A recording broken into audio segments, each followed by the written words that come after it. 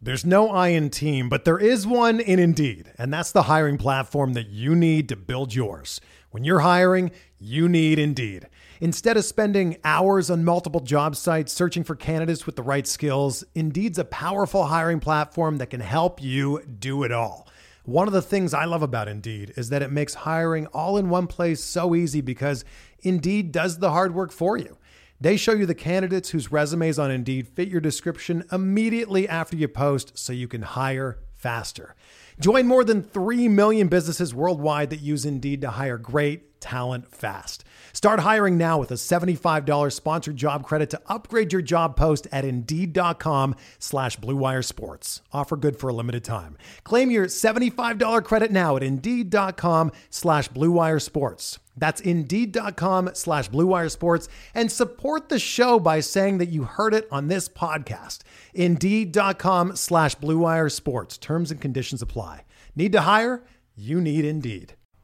Before we get started with today's episode of Bench with Bubba, let me tell you about one of our sponsors, Draft. If you love fantasy baseball, then you need to try our new favorite app called Draft. It's daily fantasy baseball, but not like the other guys. On Draft, you play live snake drafts with other people, just like in your season-long league. Drafts last just for one night. Once you're done drafting, that's it. No trades, no waiver wire. Just set it and forget it. And the best part, you play for cold, hard cash and get paid out the next day. Drafts start from just $1, so there's a draft for everyone. Trust me, I love playing draft. I play golf, I play NFL, basketball. You can play you can play head-to-head, 3-man, 6-man. There's running leagues. You win one night, it keeps going for 4, 5, 6 nights. You can play a dream team. There's all kinds of great ways to play draft, and you can join me today. Just search Draft in your app store or play right from your computer on draft.com. And when you enter promo code SDSports, you got to enter the promo code SDSports. You get a free entry into a real money baseball draft when you make your first deposit, but you have to use the promo code SDSports. That's right, playing a real money game for free just for using the promo code SDSports when you make your first deposit. Just again, search Draft in your app store or go to draft.com and enter the promo code SDSports. Now to this week's edition of Benched with Bubba.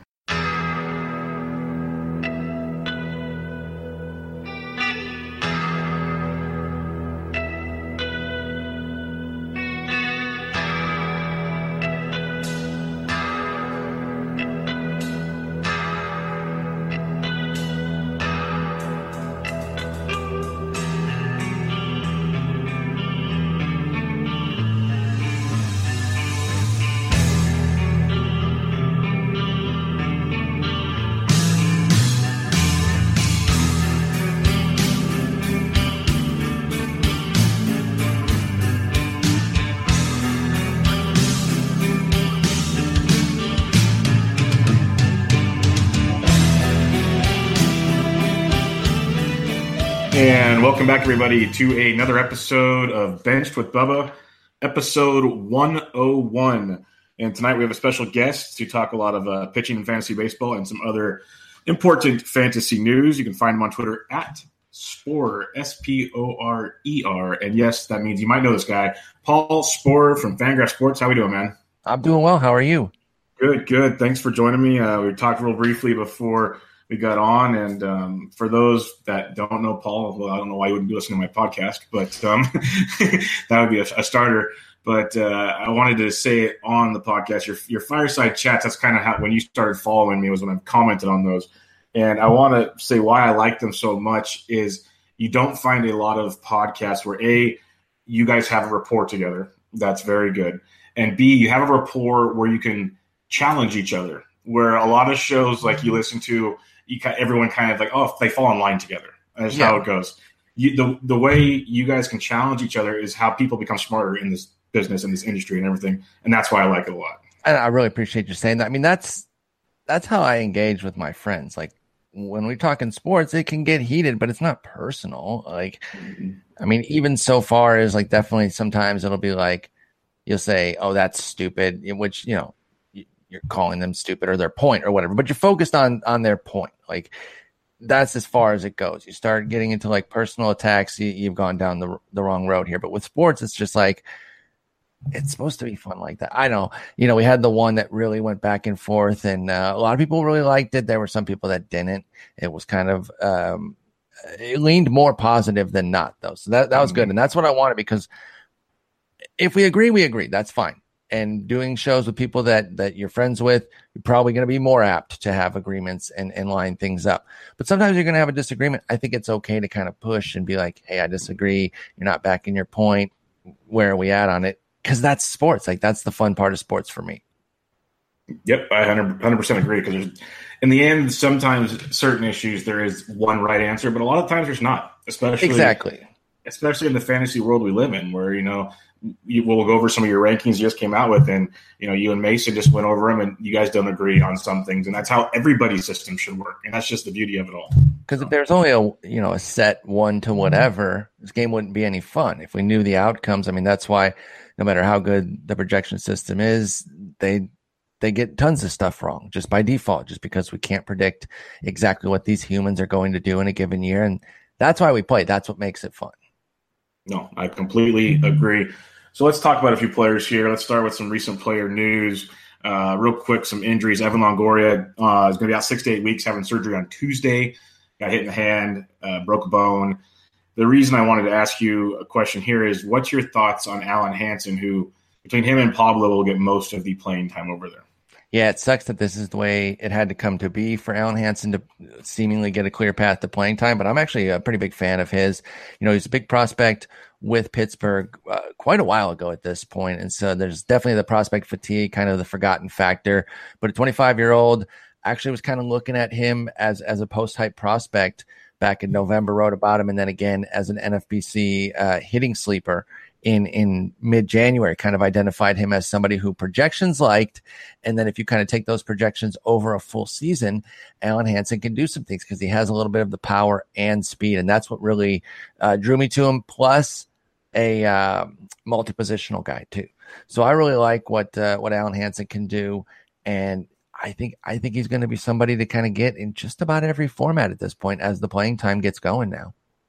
Yeah, I agree, because in reality, as a Giants fan, he should be playing over Joe Panic if you want the offensive angle. But the Giants have always been that defensive team. That's what they've always thrived on. They will always be that team. So this does open up big-time playing time. Like you mentioned, the multi-position. He can play the outfield. He can play so many spots that he's going to be one of those kind of super util guys that, say Panda gets a start at third, we could still see Hansen in the lineup somewhere else. And just I saw about a half hour ago, Brandon Crawford's out the first 3 games this week on paternity leave. His wife's having a baby. So Alan Hansen could slide right in there, or Kelby Tomlinson or someone else. So tons of options with a guy like Alan Hansen. So don't go grab him in our TGFBI league, okay? Appreciate it. You got Fulte. Mike Fultonevich goes on the DL with right triceps tendonitis or tightness. He's supposed to be coming back already next week, and it's kind of already planned out in the rotation. And Brandon McCarthy's going to be the odd man out, but that's a whole other story. Are you concerned at all with Fulte? Because we could talk about him now if you want, but he had that great start so far this year that many don't want to believe in still. No, and there is some trepidation. You mentioned the fireside chat. We actually discussed him. Nick Pollock and I from PitcherList.com discussed Fulte and Newcomb and kind of came up, liking both a bit, but not being super enamored with them, like respecting what they're doing, but not saying that they're locked down, full on breakout seasons. Fulte's particularly interesting. What I like about both and Atlanta in general is I think the defense is really helping these guys. So you see some factors in the profile that you might not like that might not add up to the greatness that we've seen from Fulte, but then you add the layer of defense with it. And I think it helps it make a lot more sense. Not that he's going to be a 2.16 ERA full season, but he can add a run, almost a run and a half and still be a viable pitcher if he's keeping the whip in check and getting the strikeouts. So I like Fulte. This does concern me though, an injury, triceps. Hopefully it's short timetable. If he comes back next week, that'll definitely make me feel a lot better. But anytime a pitcher's injuring their arm, you have to have some concern. It's balancing the panic with being properly concerned. So I put it on the scale as, if it's a 1 to 10 panic, I say maybe like a 4. I got a little bit of concern, but I'm sticking with Fulte, going to get him back in there as soon as I can. Might have to bench him this week just to play it safe, especially if every start matters, like a head-to-head. But generally speaking, I still like Fultonevich, and I'm pretty much, when healthy, starting him just about all the time without really any reservation, except maybe a Coors outing or a really difficult maybe 2-start where I could finagle it. Because the beauty with somebody like Fulte is, where you got him. Some folks picked him up off the wire, I bet, in like a 10-teamer. Where you got him means your rotation is probably better around him, that you don't have to rely on him. And then I'll just ask the questions now. We can skip him later. If he comes back healthy and everything's fine and you are a Fulte owner, are you going to keep riding this wave out, or are you trying to sell him as much as you can?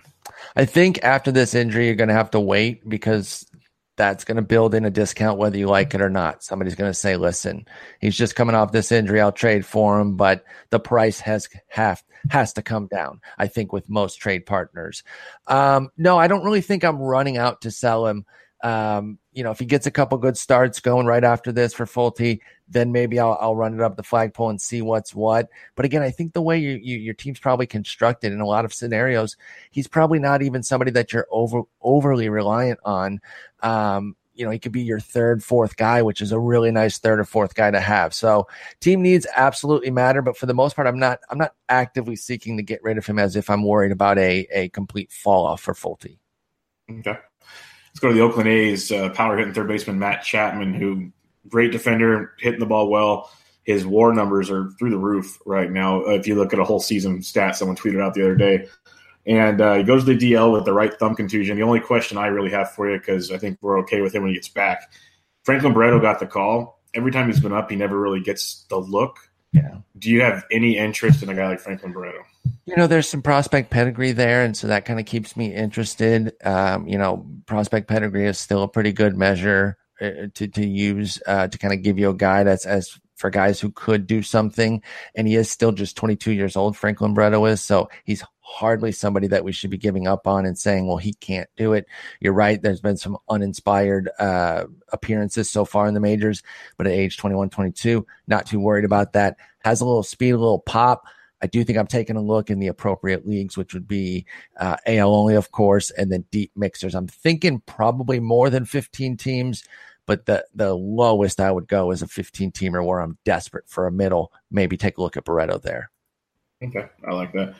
Last question I'll ask you. Carlos Carrasco got hit yesterday with line drives going back to the DL.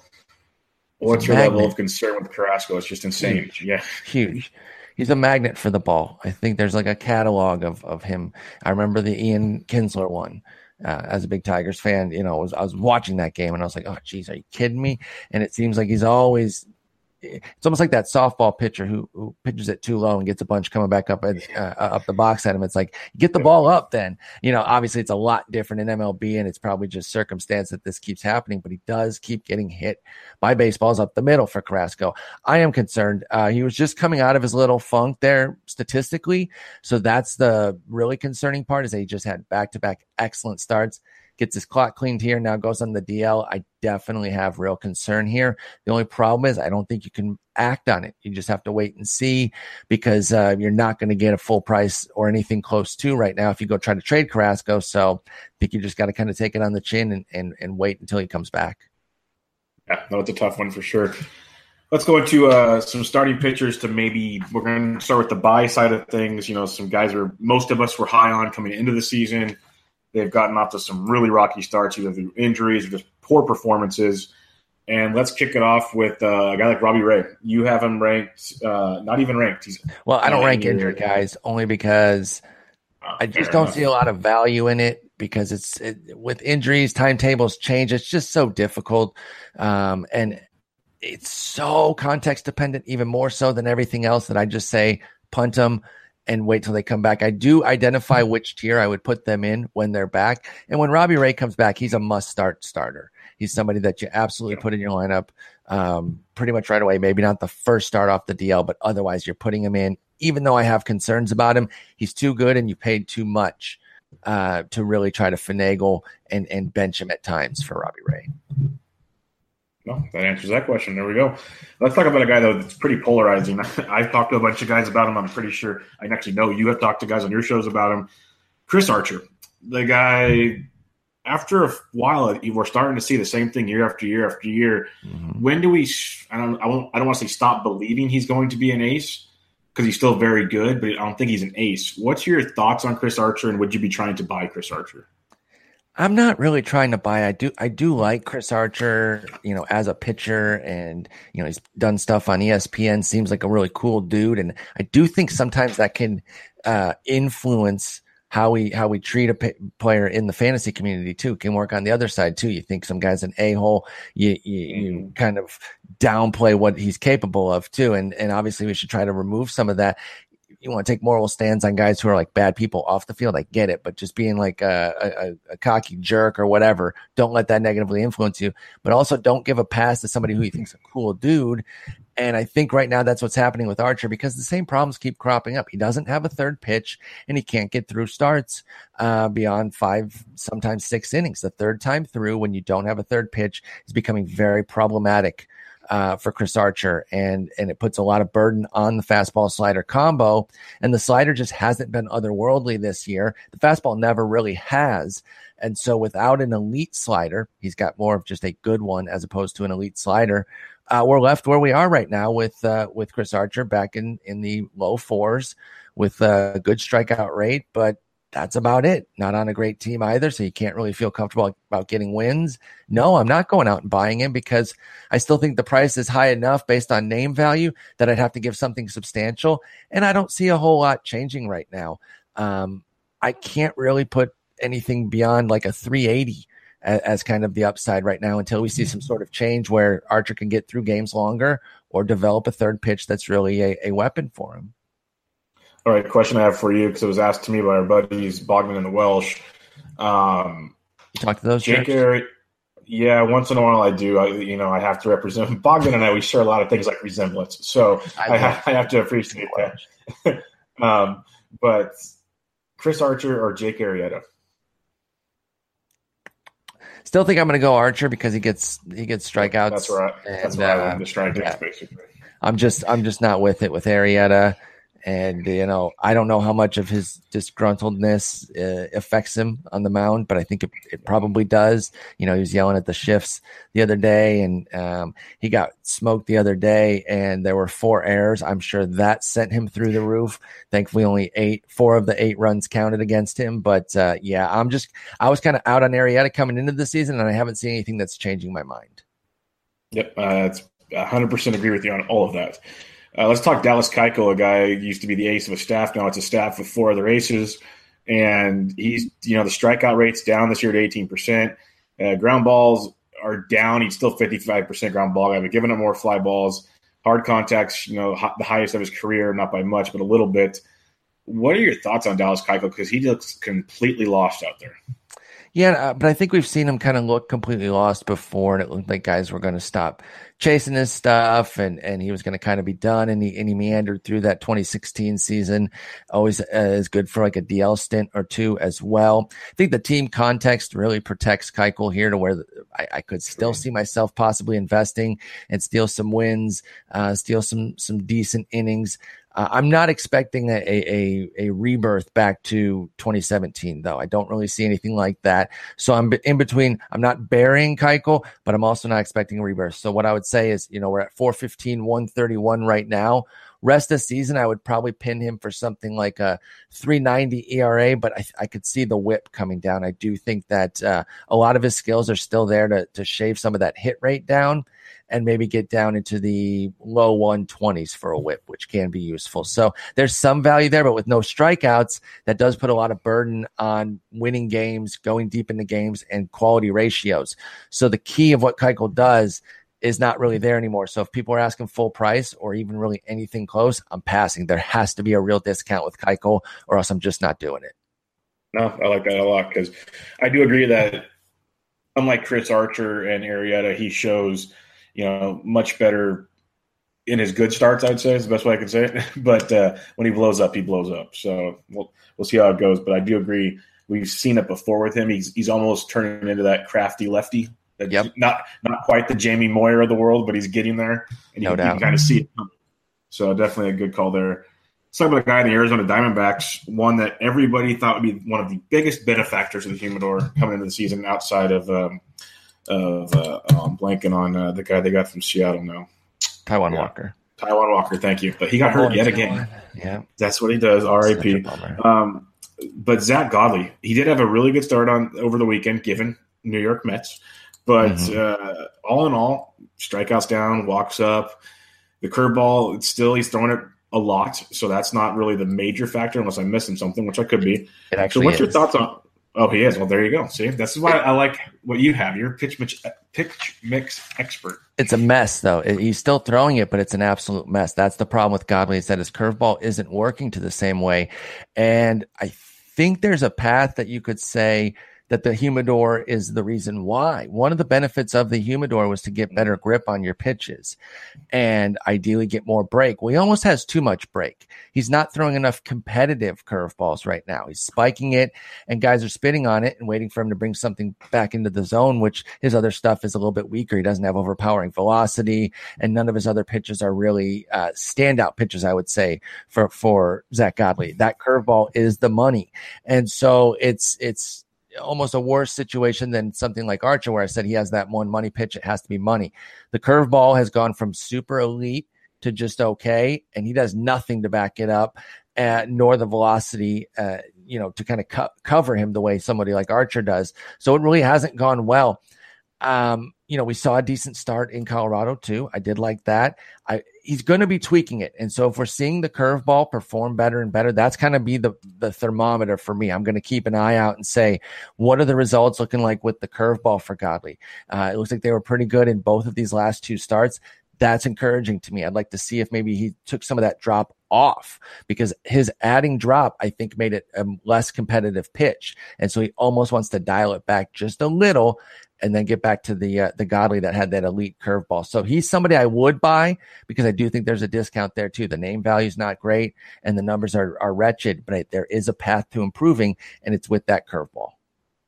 That's a really good point on the curveball there about the humidor actually having a negative effect, because all everybody's looking at right now is the home runs, that exactly. Factor of the humidor. And that's a great point, because I believe it was Eno wrote about it a long time ago, about how it's going to give you more stick, more spin, all that good stuff you're looking for, better grip, like you're saying. So that would make a ton of sense if you adjust to it. Now you're getting a guy that will pitch better at home. Plus he gets to go to San Francisco, gets to go to LA, gets to go to San Diego. So that could be a sneaky one, because I know there are a lot of fed up Godley owners out there. For sure. So it's a very waiver wires in some leagues. Yeah, that's bananas. Yeah. Jeff Samardzija. Pass. He had a rehab assignment on Friday night. He only went 3 innings, but the Giants are finally getting smart with rehab and saying, okay, let's take it slow. Yes. Like they love – it pains me, because as much as I love seeing the regular starters come back and pitch, it's like, how about we get them back when they're ready? Yes. So they're taking it slow with him. I'm guessing another at least 1 or 2 more starts. He's that guy that he shows so much good in a start and usually more bad in a start. It's like it's Jekyll and Hyde on the mound. What are your thoughts on Samardzija?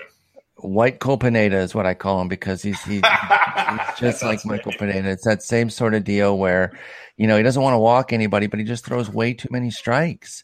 And it's like, you cannot give in. Like, you don't have to pipe one on 3-1. You're good enough to just walk the guy and try to attack the next batter. And maybe you should do that. There is a point of diminishing returns with walk suppression. Now, this year it's been monstrous. I'm talking mostly about the previous 2 seasons. This year he's walking everybody. He's not striking out. No, like nothing's gone right.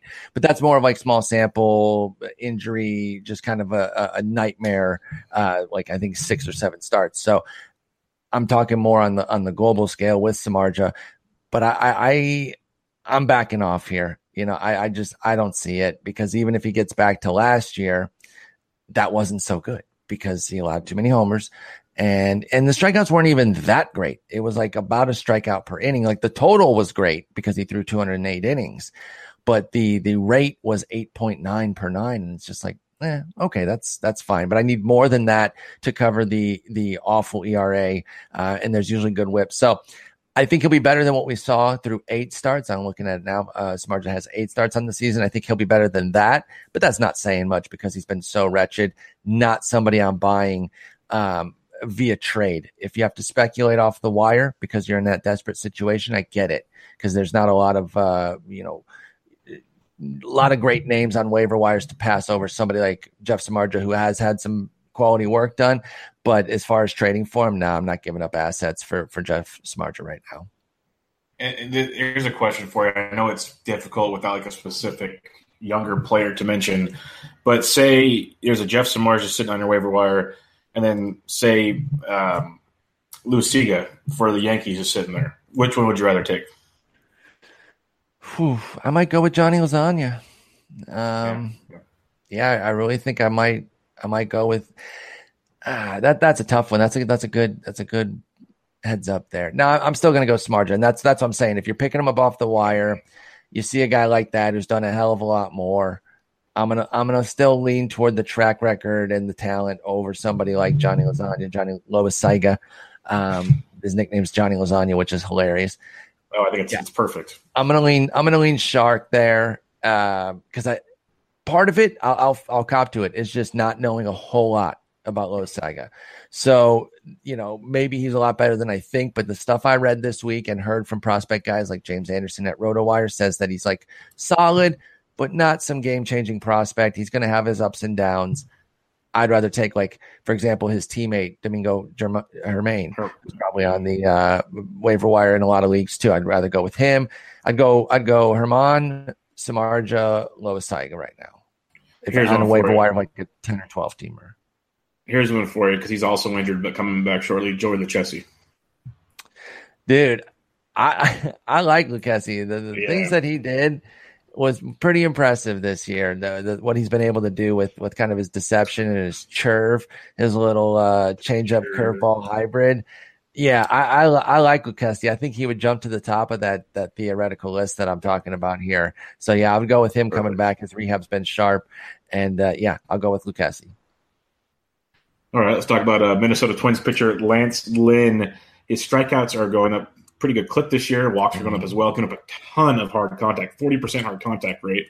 And we're finding out year after year now that Target Field actually is a nice hitter's park in the summertime. So there might be some concern there, but the strikeouts are very impressive. He's been better of late. Maybe late start to the season, all the storylines you can look at. What are your thoughts on Lance Lynn? Got some love for Lance Lynn. I kind of always have. And so maybe it's just having a tough time quitting somebody that I think is a really quality pitcher. He's been really sharp over his last five straight quality starts, 30 strikeouts and 30 in the third. That hard contact is still there. Now, I want to credit, and I can't remember, so pardon me on that. This is not my original thing, though. Somebody was looking up and seeing that there's a lot of hard contact measurements looking really high kind of across the board, and that maybe there's something a little bit flawed by it because it just seems like there's this weird influx of hard contact kind of across the board. I mean, I know last year there were some questions about Comerica Park being inflated, but now there's some questions about just kind of across the board.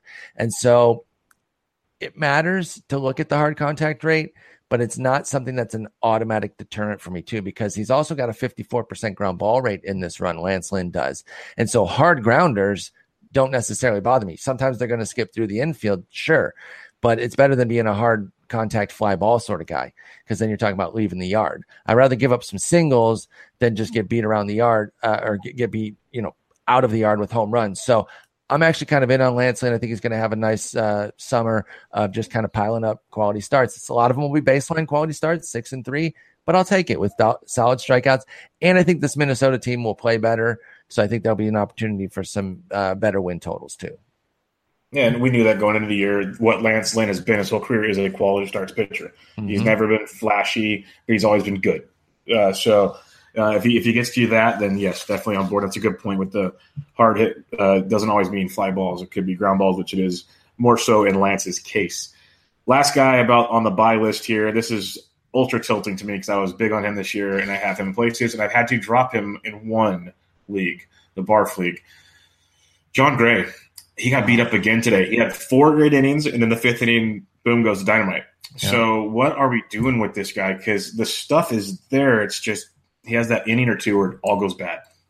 That's the thing. And, one of the issues that I see in particular with John Gray is that the issues that he has are exacerbated by his home park. And so, the fact that he runs a high BABIP, well, that's because he plays in a park that's conducive to doing such as well. And so it makes it so he has to be perfect on the road, and he's not, because then there's no wiggle room at home for John Gray, and you're just left, we've talked about him a couple times already. Nick Pollock, my colleague on the Fireside Chats, he really said it best with regards to John Gray, because he says, even if he has a great start one day, we're so worried about the next one that the stress level itself is so not worth it. And that's kind of where I'm at with Gray right now. As much as I like the talent, I think somebody asked me, like, when's Gray going to turn it around on Twitter today? I said, when he gets traded. I don't think he's going to get traded. Right? They should keep him. But for fantasy, I think it's not until he's out of that environment. I just can't do it. It's a headache I just don't want. No, that's a great point, and that's why I finally ended up dropping him. Is I realized I haven't played him in like his last 4 starts. Then why am I rostering you? So I can't pitch you. Yeah, you got to go. I'll go take a chance on someone else and see how that goes. Let's talk about some potential sell targets or just hold as you'd expect. Patrick Corbin comes in 18th on your list. He's been really, really good. Came out the year as like a gangbuster. Then kind of had some interesting velocity, some would say issues. And he got beat up over the weekend by the Mets, which is concerning. But the stuff still looks good. What's your thoughts on Patrick Corbin? Are you selling him or are you watching it? Yeah, I mean, it's tough to take it out. Such a bad one against the Mets, and actually the Mets and Pirates both got to him, a bad inning against both of them. And that really sank his day, but he still had 12 strikeouts and 11 in the third innings there. Strikeouts have still been there. Now you look at it, and 3 of his last 4 outings have been 5+ earned runs. And so that's really difficult to take. But I think that's just kind of some smoothing out. John Smoltz says that a guy's going to have, his A+ stuff for 10 starts. He's going to have virtually nothing for 10 starts. And then the middle 10 are really going to kind of decide their season, right? And so he got off to an amazing start through 11 starts. Most of those 11 were probably some of the best games that Corbin's going to throw all year. And now he's having some of his off outings, and we're going to kind of see where it shakes out. Did anybody really think he was going to maintain a sub-3 ERA, a 2.5 sort of ERA? I didn't. And so we talk about, things evening out and having some bad luck go against them, throw some bad outings to kind of get the ERA to a more reasonable spot. I see a 3.48 right now, and I think he can kind of maintain that the rest of the year. I could be open to trading Corbin. I do think with the scenario right now, though, you're going to take a big hit on that return. So it's a matter of, is it worth it to you to take the hit? If you need something, yes, your team, you'll understand that context better. But if you're just trying to maximize value, now is not the time to deal Corbin. You missed your window, and you're going to have to wait for another one. No, that's a great point. You missed your window completely. Let's talk about Kate Upton's favorite baseball player, Rick Porcello. He's been a really interesting guy to watch this year because he never looks dominating, but you look at the end of the game box score, and it's almost, I think Matt Modica tweeted it out one day. It was almost like identical start after start after start. It was really crazy looking at it, and he's on a great team with the Red Sox. You have him ranked 53rd. What's your thoughts on Porcello? He's a Cy Young thief, so he should be banished to probably prison. I mean, I don't know if that's too hard. It's probably not harsh enough because can't go around stealing Cy Youngs. I have a hard time with Rick Porcello. I watched him kind of come up through the system with the Tigers and pitch, and always felt that he was better than what we were seeing. And he'd be frustrating because he would have that one bad inning, usually like the 6th inning, kind of when you're getting deeper into the games. And then he kind of emerged with Boston in that second year and won a Cy Young and then bounced right back. And I think the bottom line is that he's more of a 380 to 420 type of pitcher, and it's just kind of which side you're going to be on. Obviously, everything went his way in 2016 for Porcello. We're at 370 right now after a great start. I think he kind of leveled out to where he's at now, and you kind of live in that 370 to 420 range, which might feel like a big difference because you're moving from the 3s to the 4s, but that range is very similar type of pitcher. So he's a solid guy. He is an innings guy, so that his strikeout rate, even though it's under 1 per inning, you're getting volume. And so I think that there's value in that. He's a fine pitcher, but he's definitely not someone I'm bending over backwards to get.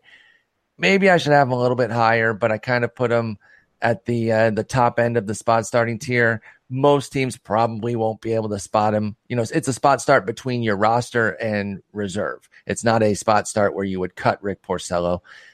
I probably think with the way injuries have piled up now, he's probably more of a usually start where you're just kind of putting him in unless there's a really bad like home and home against the Yankees, in Yankee Stadium on Monday, in Fenway against them on Sunday or something like that. But otherwise, you basically just have to start Porcello all the time. It sounds that you'll have him ranked ahead of this guy, but I'm going to ask you anyways, and you do have him ranked ahead of him, I obviously know that, but for rest of season, based on what if we didn't put names ahead of that description and one you gave earlier, you have a lot of similarities there. Lance Lynn or Rick Porcello? Exactly. No, you're exactly right that there's a lot of similarities there. And I don't have Lynn as high, but I have them in the same tier right now. And so that's part of actually no, I don't. I have Lynn in the deep league spot starting tier. So he's a good bit behind right now, but then he's also put up a couple more good starts since that posting, and I'll be bumping him up anyway. Yeah, that's honestly, I'm going to still go with Porcello because of the team and the fact that he's not walking the yard the way that Lynn has at times. So I'm still going to lean Porcello. But if you are looking, Porcello not available on waiver wires, if you're looking for poor man's Porcello, scoop you a Lance Lynn off the wire. I like it. We take this brief break from Benched with Bubba to talk to you about RotoWear. It's one of the best quality shirts in the industry. When I mean industry, all the clothing industry, the fantasy sports industry, because people are rocking it. They're loving it. You're seeing it in a lot of big outlets now. No other brand can compete with RotoWear in terms of quality. They're premium blend fabric, super soft, comfortable, athletic fit shirts. They specialize with a special printing process. The design is part of the shirt. Literally, it is dyed and bleached into the fabric. No thick ink. There's over 30 different designs right now. It's just crazy all the stuff they have coming out, and there's more and more stuff every time you turn your head. They have fantasy football, baseball, hockey, basketball, some really cool DFS ones, but everything's great. They have men's, women's, and kids. Check them all out. Go to rotowear.com, ROTOWEAR.com. Check them out on Twitter, Instagram, and Facebook at RotoWear. But the cool part, guys, if you use the promo code DEGENS, DEGENS, you get 20% off your order. Again, promo code DEGENS, DEGENS. Check their site out. Check them Twitter, Instagram, Facebook. They're always giving away free shirts. And then when you go to purchase the ones you want for you, your loved ones, your friends, your family, whatever, use promo code DEGENS, DEGENS for 20% off your order. Now back to this week's episode of Benched with Bubba.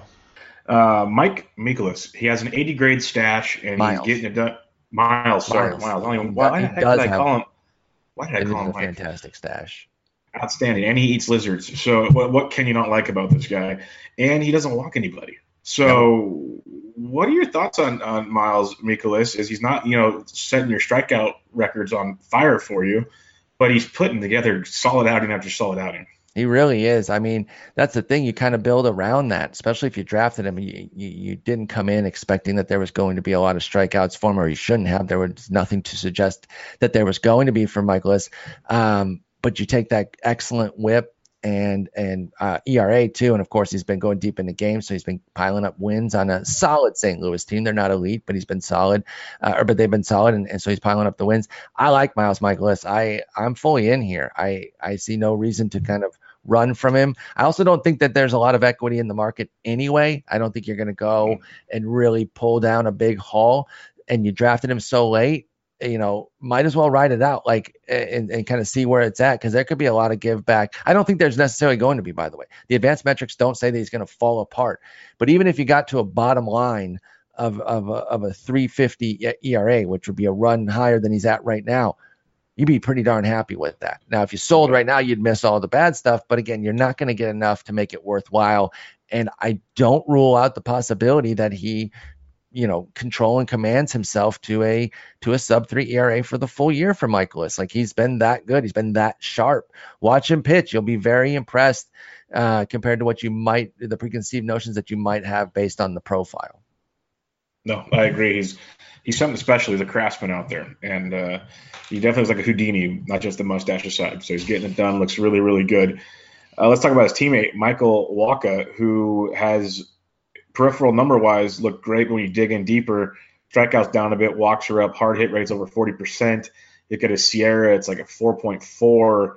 So one would suggest regression coming, and it could come a little harder than you'd like, but sometimes it doesn't always happen. So what are your thoughts on Michael Walker? Yeah, and he took a big step, toward any regression that he was going to have with his most recent outing where the Cubs just annihilated him. 9 runs, 8 of them earned in 4 innings, 3 homers there. So, again, that's a big step in kind of what you were expecting to maybe fall back toward. I still see him as a mid-3s ERA sort of guy. I think there is good stuff with Michael Wacha. I've been kind of a long-term believer. I think he has the stuff to be a really successful sort of mid-3s ERA type of guy. Again, getting nice wins on that team. Just because you can't always perfectly plan for wins doesn't mean you can't set yourself up in better situations. And being on a team like the Cardinals, which is a quality team, is a good situation. They have some good bullpen pieces. I think they'll try to fortify their bullpen as well. Jordan Hicks is coming along. So you feel like it's okay turning over to the bullpen better than you did when Greg Holland was in that bullpen at least. So I like Wacha. I might actually go and see about buying right now because of that horrific start. Somebody's like, oh, I missed my window. No one's going to give me anything. You go in there with a little something less than you would have given 5 days ago, and you might be able to get it done because I think people want to get out from under. Just as long as you're planning for like a 350 to 380 the rest of the year, you're fine. Don't put yourself in a headspace where you're expecting major things out of Wacha. You're just expecting a quality rotation guy to be one of your top 4 starters, and you'll be good. Porcello or Wacha? Wacha. Okay. Did I rank it that way? I think I did. Is that consistent with my yeah, you did. Yes. Yeah, you did. Yeah, 42, 53. Yeah. Let's talk about some of the fun names here. Some of the kids or other guys that came out of nowhere that some are wanting to run and acquire from someone, or you could sell for a pretty penny and not look back. And one of them is Caleb Smith, a lefty out of Miami. He's been outstanding this year, striking out at the farm, ERA in the 3.7s. Pitches in a pitcher's ballpark on a bad team, though. So what are your thoughts on Caleb Smith? Would you look to buy, sell, or just kind of walk away? Yeah, I've actually got him in a couple leagues, and I'm fine with it. I'm hanging on. But it's not enough to really run out and get. First off, terrible team context, which, it's not the only, I've been bringing it up for different guys because it can be kind of a tiebreaker or a little bit of a sweetener on top. Yeah, I think it's a bigger factor than it's sometimes given credit for. And being on Miami, it's just a bad situation. So I think, a lot of things can go sideways there. I believe in a good bit of what he's doing. He's got a 3.75 ERA right now, 1.19 WHIP. I can see the WHIP creeping up a little bit more, maybe say 1.25 plus with that ERA and strikeouts. That's not a bad rotation filler. Your 5th, your 6th, 7th starter. That's fine, but don't go buying it. There's not a dominant pitch. Nick and I talked about him recently on a fireside chat and kind of came to the conclusion that, hey, it's fine riding it out.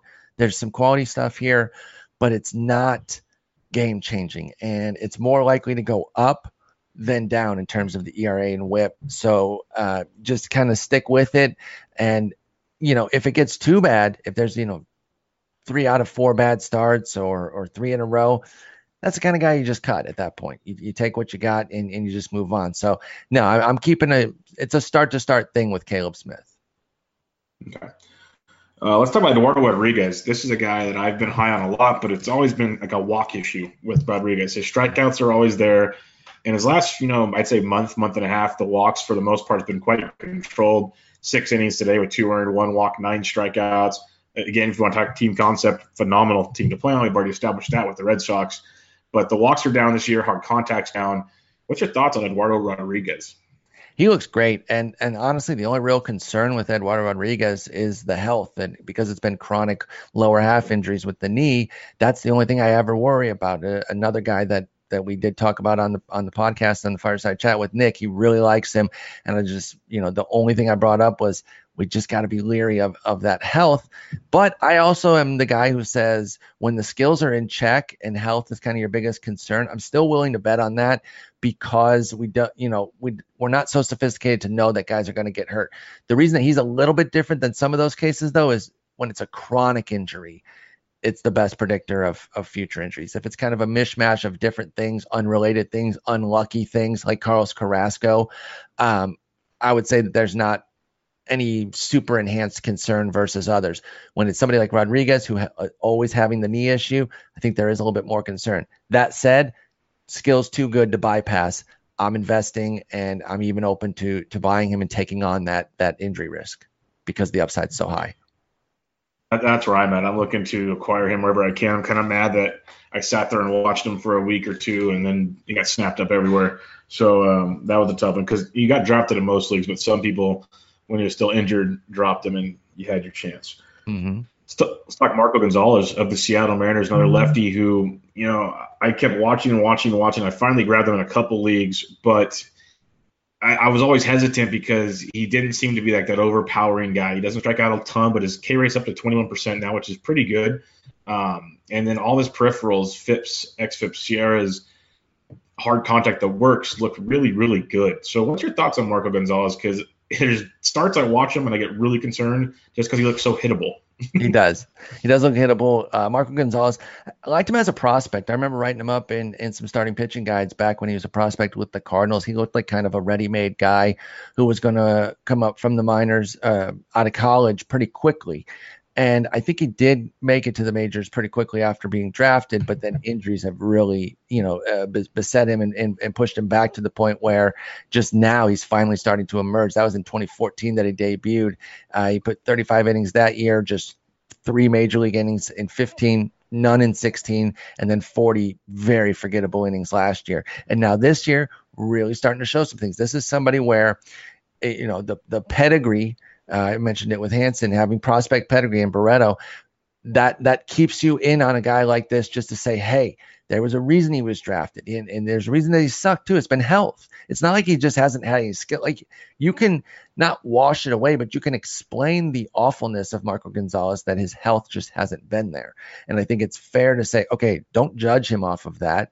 Count it, be mindful that he's an injury risk, but do not run away from him because of it. And now we're seeing some really solid skills.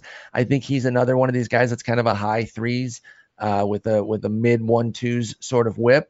Very useful. This team has been amazing. The Mariners have been so impressive that they're going to put Marco Gonzalez in a lot of positions for wins too. So, in that same sort of tier with a lot of guys that we've been talking about, not someone I'd necessarily chase via trade, but if I have him, I'm not overly anxious that he's going to tank on me. All right. I think I know the answer here again, but I'm going to ask you just because, to me, if I watched both of them pitch side by side, I'd see a lot of resemblances, but you have a pedigree with one and not with the other. Would you still rather have Dallas Keuchel, or would you rather gamble on Marco Gonzalez? That's another good one. You're good at this. Yeah, I think I'm still going to lean on Keuchel because I think he's operated with, they are very similar skill sets, and he's maximized it before. I think he understands how to best utilize that same skill set of, low velocity, contact management, get chases out of the zone. I think they're more likely to kind of meet in the middle right now where Keuchel comes back to it and Marcos kind of moves towards him. So yeah, let me get Keuchel there, but that's, again, on the wire. There's not going to be any Keuchels. If you want a poor man's Keuchel, you go get yourself a Marco Gonzalez. Yeah, or if they're both owned in a 15-teamer, go trade for Marco. Save some collateral. Save some name value there for sure, because you're going to get him cheaper, and you're probably going to approximate damn near the same thing, if not better. Again, there's still a scenario where Marco Gonzalez is better than Keuchel, but if I'm betting on the two straight up, I'll take Keuchel by a shred. We already talked about 180 grade stash. Well, here's another one for you. Daniel Mengden. This guy is so much fun to watch. He's just like the complete character. Him and Miklas, they must be like brothers from another mother or something. Absolutely. I was calling him AL Miklas for most of the year, and then obviously had a rough week this week drawing the Angels and Astros. But yeah, I'm with you on Mengden there. The mustache is too great, and he works with command and control. Again, this was a brutal week. And I think people knew it was coming in, though. There was fantasy advice out there saying sit him. If you have him, sit him. If you can only cut in like a 10 or 12 teamer, you don't really have a reserve, as some leagues are, then cut him. You don't want these two starts. And that worked out. It boosted his ERA back up all the way to 4.06. That said, he's past that now. And if you were able to weather that on your bench, I'm not completely running away, but I think he's kind of where he belongs now. And he's going to meander between 380 and 430. And the problem is no Ks, like none. Yes. And not the same whip. So he's a little bit more of a poor man's Mikolas, but there's some value there. Your team, it has to be team specific though. You have to have your Ks on lock and you're really chasing ratios. If that's where you're at, and it's specifically whip, then go ahead and get Mengden. Anything else where you need Ks or even ERA, I don't think he's the one for you. That's a great point, because he's not a strikeout guy by any means. The best thing I could say about Mengden, and it's basically what you were saying, he, like Mikolas, you could start every start pretty much. Mengden, it's so start specific. Like you said, this week, even though there's a 2-starter, I said it with Alex Cobb earlier, when not on this podcast, but this week when he got shelled, that no 2 pitch starters are built equally. They don't just, you don't automatically start them because there are 2. Then there are people that think that way. Oh, wait, I have 2 starts this week. He's in the lineup. Agreed. Especially in points. Like, what's points? He'll accumulate some points. No, he could get you minus points. Yes. Like that, your scale goes below 0. Yes, there is a negative in this situation. So Mengden, really, really good pitcher, young pitcher, spot start type stuff. Absolutely. And, there's usually a rule too that if you can't use a guy in a 2-start, you should cut him. I did make an exception for Mengden, and I kept him in a league where I didn't start him, and I started him in another, by the way, because I had no other options, but that's neither here nor there. But usually it's saying if you can't start somebody in a 2-start, you should cut him. I made the exception with Mengden, so we'll see if he can get back on track after a very rough draw. Yeah, I think he will. Good ballpark there. Let's talk about a pitcher you have ranked 25th overall, and he's earned every bit of that. Could be higher for some people. Ross Stripling's been outstanding for the Dodgers. He's, in theory, saving them and keeping them in the race. He has been amazing. But the question I have for you is, I'm assuming you just want to ride this out, but my concern is innings. He has not gone deep in his career. He's been a reliever a lot or just kind of injured or in the minors. What's your thoughts on Stripling the rest of the way? That's a valid concern, right? I think he threw 77 total innings last year, like 106, looks like 120 the year before that. However, he's out of the injury nexus as a 28-year-old, so I don't think he's somebody that they have to fully baby.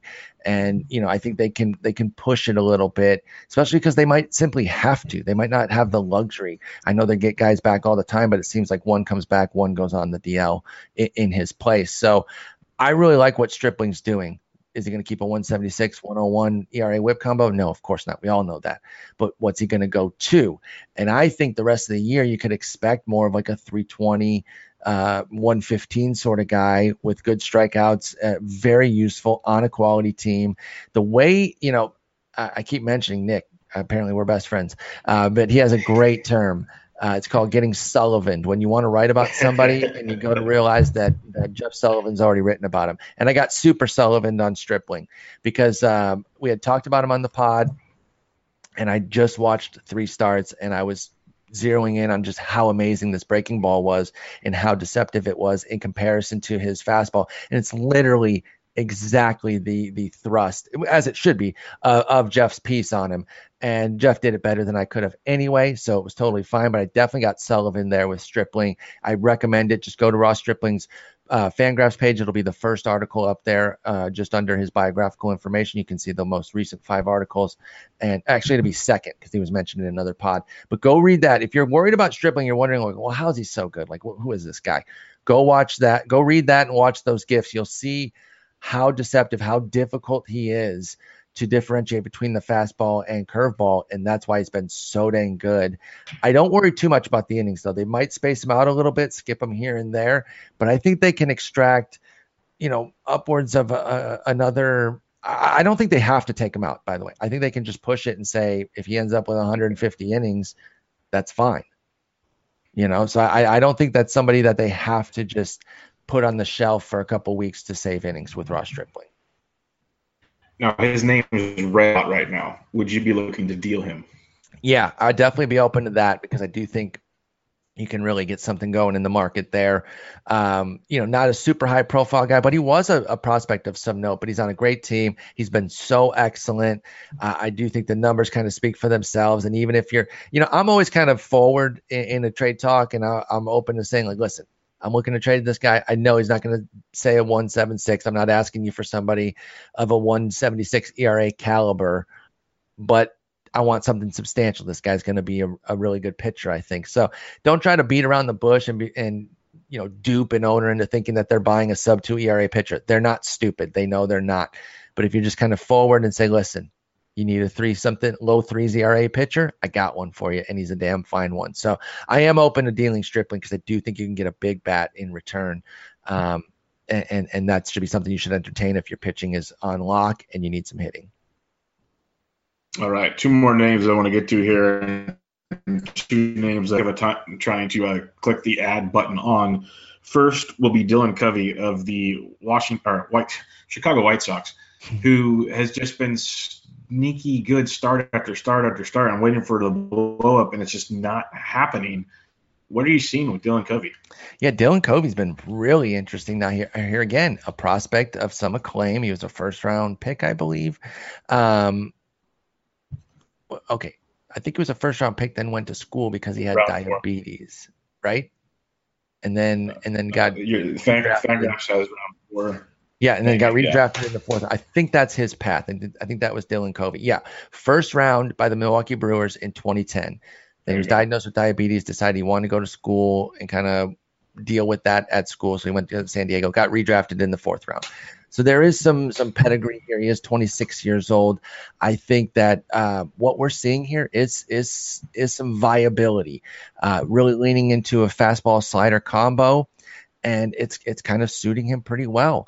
And he also has a split finger. I'm a sucker for split fingers. I just really like it. He doesn't overly rely on it. The strikeouts aren't going to be huge. They aren't already, and he doesn't miss a ton of bats. But I think we could get some quality starts here. He's a spot starter for sure in mixed leagues. Dylan Covey is, but he's again one of those that you spot start between your roster and the reserve, as opposed to cutting him after you utilize him. So I think maybe Don Cooper, he hasn't had a win as a pitching coach lately. Maybe this is one for him with Dylan Covey, because I do think there's some viability there. But heed that 130 whip. When you see a 2.29 ERA and a 130 whip, that's a mix that doesn't work. And generally when the whip is that much higher, that's telling you that ERA is going to creep up. I think you're buying a 4 ERA guy, but in a lot of leagues, plucking a 4 ERA guy off the wire still has a lot of value. And he's got a 3.33 BABIP. Do you see that maybe coming down? I think that it could come down a little bit. I think it's probably about where it should be, though, because even if it kind of comes down to 320, 315, that's definitely a drop. But I don't think it would drastically change his outlook. He doesn't allow a ton of hard contact, though. There's a lot of ground ball contact, though, and ground ball guys tend to have higher BABIPs. That said, Covey is in 61%, and once you start to get in that 60+% range, then the ground ball becomes an asset, because you're dealing with contact management. I don't know how good Tim Anderson and Yoel Moncada and Matt Davidson are on the infield for them. So I don't know if that defense is aiding what he's doing with that big ground ball rate. But if they are, then it's Carlos Sanchez, Matt Davidson's DH. But either way, Yolmer Sanchez. If they're quality defensively, then yeah, I think it could come down and then bring that whip down. But as it stands right now, I feel like I'm buying a 4 ERA, 125 whip. I'll say that the whip comes down a little bit.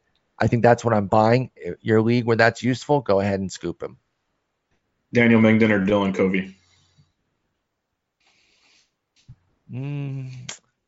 I'll go Mengden. I think I've seen more quality from him. You're really good at this, because that's another close one. Yeah, I'm gonna go Mengden barely. Okay. Last name I want to bring up here, and it makes a lot of Boston Red Sox fans want to vomit, and just baseball fans in general at time. But Clay Buchholz has found himself at the moment in Arizona.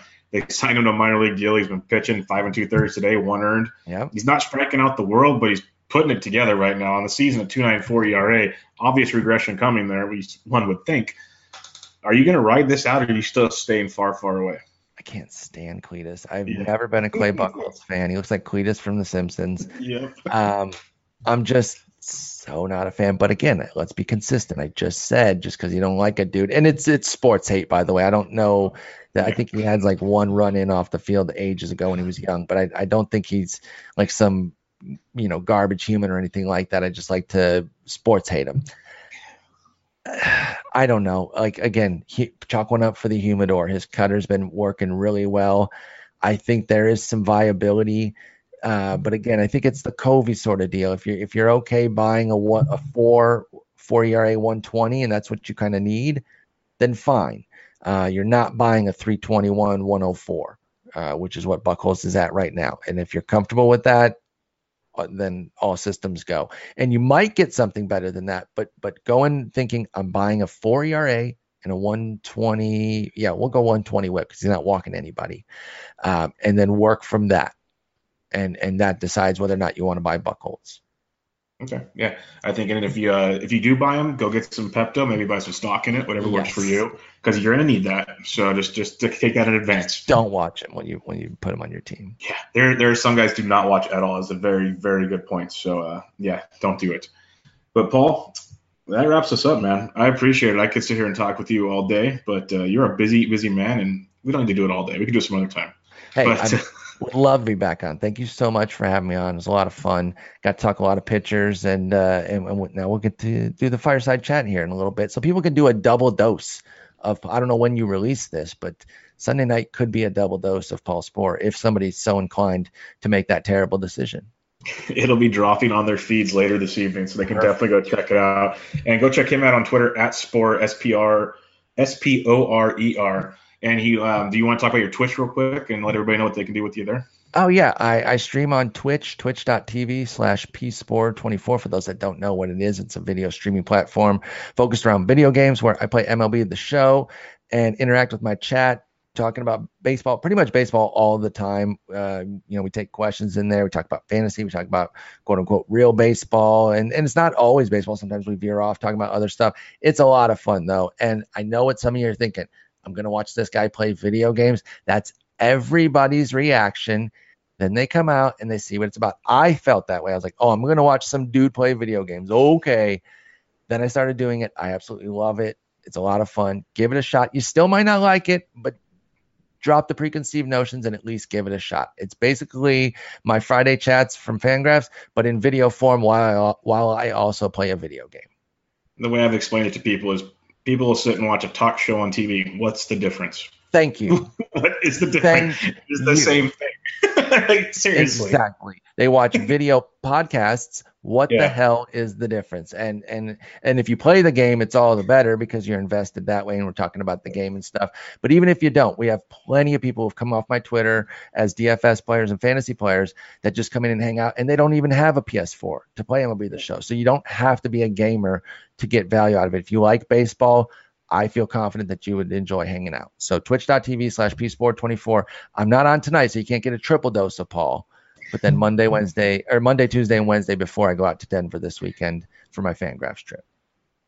Cool. So yeah, go check them out on Twitter, Twitch, Sleeper in the Bus Pod, and all the good work at FanGraphs. And Paul, thanks for joining me, man. Much appreciated. Thank you so much for having me on. Everybody, this is Bench with Bubba, episode 101. Catch you guys next time.